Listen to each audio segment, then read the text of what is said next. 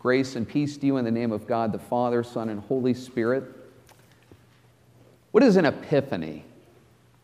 It's one of those strange church words that we sometimes throw around, and I think sometimes people kind of wonder, well, what is it really? Well, I went to the most authoritative resource I could find this week, dictionary.com, and I found this definition of epiphany. It's a sudden, intuitive perception. It's an enlightening. Our eyes are open to something they hadn't been open to before. We see more clearly than we've ever seen before. An epiphany is something that perhaps was always there, but we weren't even aware of its presence. Well, today, in today's gospel lesson, we're introduced to two epiphanies. We know the one epiphany. It's the epiphany we come and celebrate. With the star rising over the east, guiding the wise men, we find Christ with his mother Mary, and they come paying him homage, bowing their knee. But there's another epiphany in today's lesson I think that we sometimes overlook, perhaps because we want to. It's the epiphany of human depravity. It's the epiphany of human brokenness. We find King Herod in today's story. And in King Herod, we see a person who loves his power, who loves his position. He's prideful, and he would sooner slaughter people than to give up the pride that he has, to give up the power that he has. This is a depravity that is fed by jealousy and will eventually culminate in the destruction of every male child under the age of 2 within his kingdom.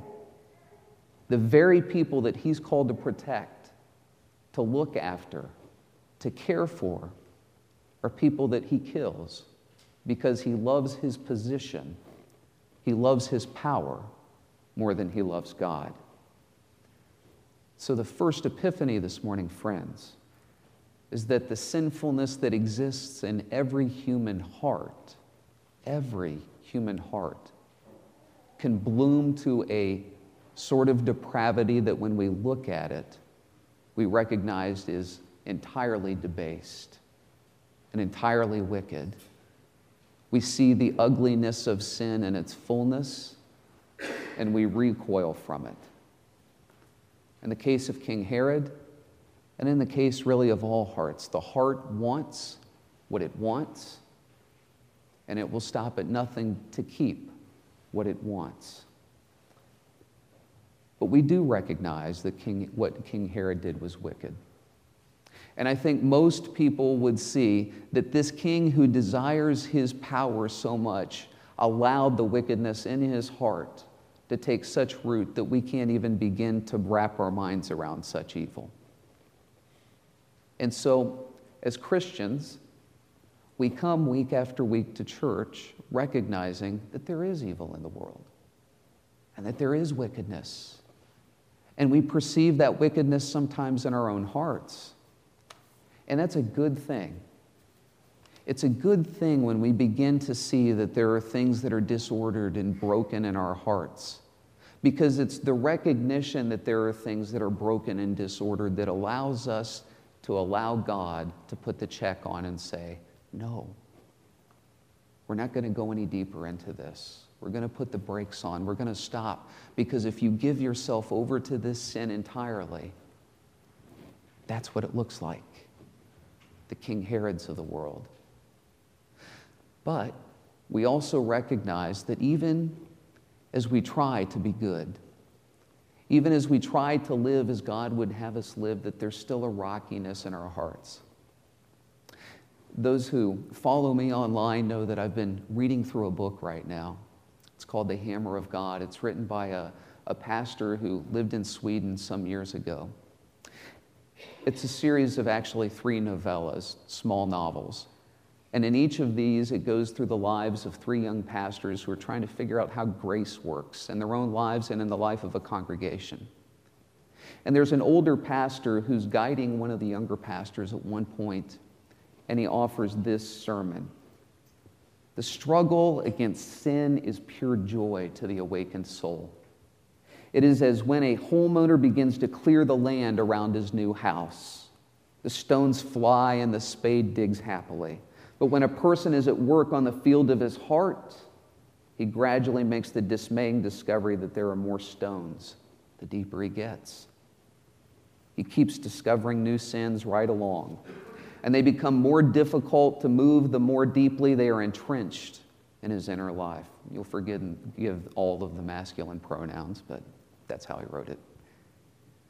One might possibly break with drinking and profanity and desecration of the Sabbath in a single evening, but pride,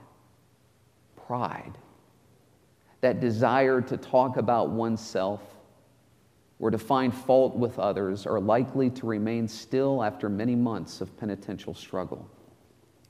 Then one day, when a man is battling sin and is trying to clear the stones from the heart's field, sweating at the task yet hoping finally to get rid of the last one so that he may really see the garden grow, his spade strikes solid rock.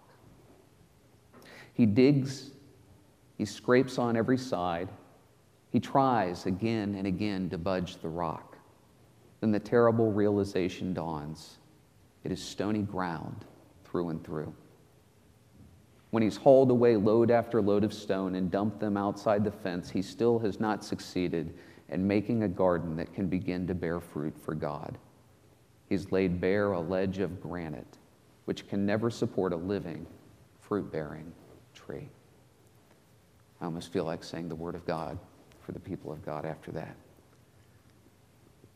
The first epiphany of today's lesson, brothers and sisters, is that we're all Herod. Every last one of us. We may not give in to the sinfulness that exists in our hearts to the extent that Herod gave into it. But make no mistake, the sin that existed in Herod's heart exists in the heart of every human being.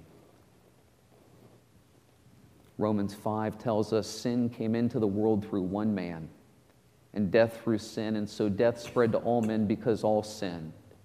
By the one man's disobedience, the many were made sinners.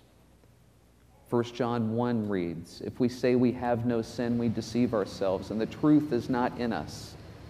If we say we have not sinned, we make God a liar, and his word is not in us. And Jesus reminds us, for out of the heart come evil intentions, murder, adultery, fornication, theft, false witness, and slander.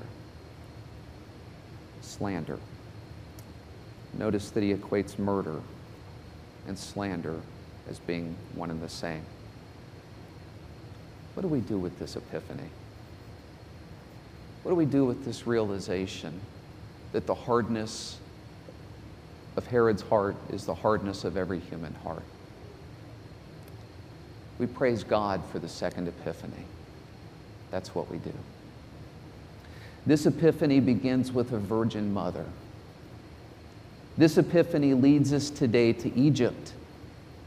This epiphany is guided by a star in the east. And this epiphany leads us, like the wise men, to fall on our knees and call out to the God who saves us from our sin. Do not despair your sins. Don't fear your sins, because your sins have no power over the cross. Your sins have no power over the God who saved you by taking on human flesh, by living the life for you that you can't live for yourself. Your sins have no power over the one that the wise men come to today and bow their knees to. Your sins are defeated by Jesus Christ. Repent of your desire to self-justify. Repent of your desire to try to prove yourself worthy before God, because you can't. Nobody can. That is the message of the gospel. It is Christ alone who came in flesh. It's Christ alone who ministered grace to sin-sick humanity. It's Christ alone who grew into a man and died on the cross for you. It's Christ alone who made atonement for your sin, extending forgiveness for even your wickedness. And it's Christ alone who reconciles you to your heavenly Father.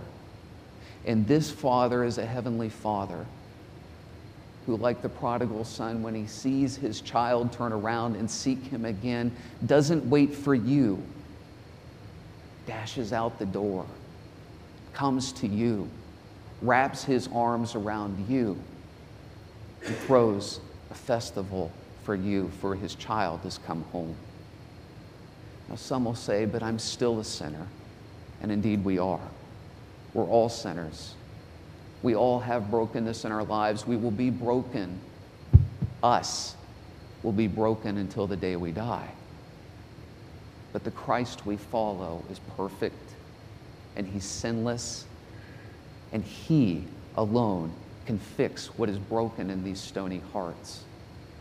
Christ alone can take the hammer of God, as the book says, and start to break that granite that exists in your heart and in my heart, and in that he can begin to create fertile soil, fruit-bearing soil for you and I.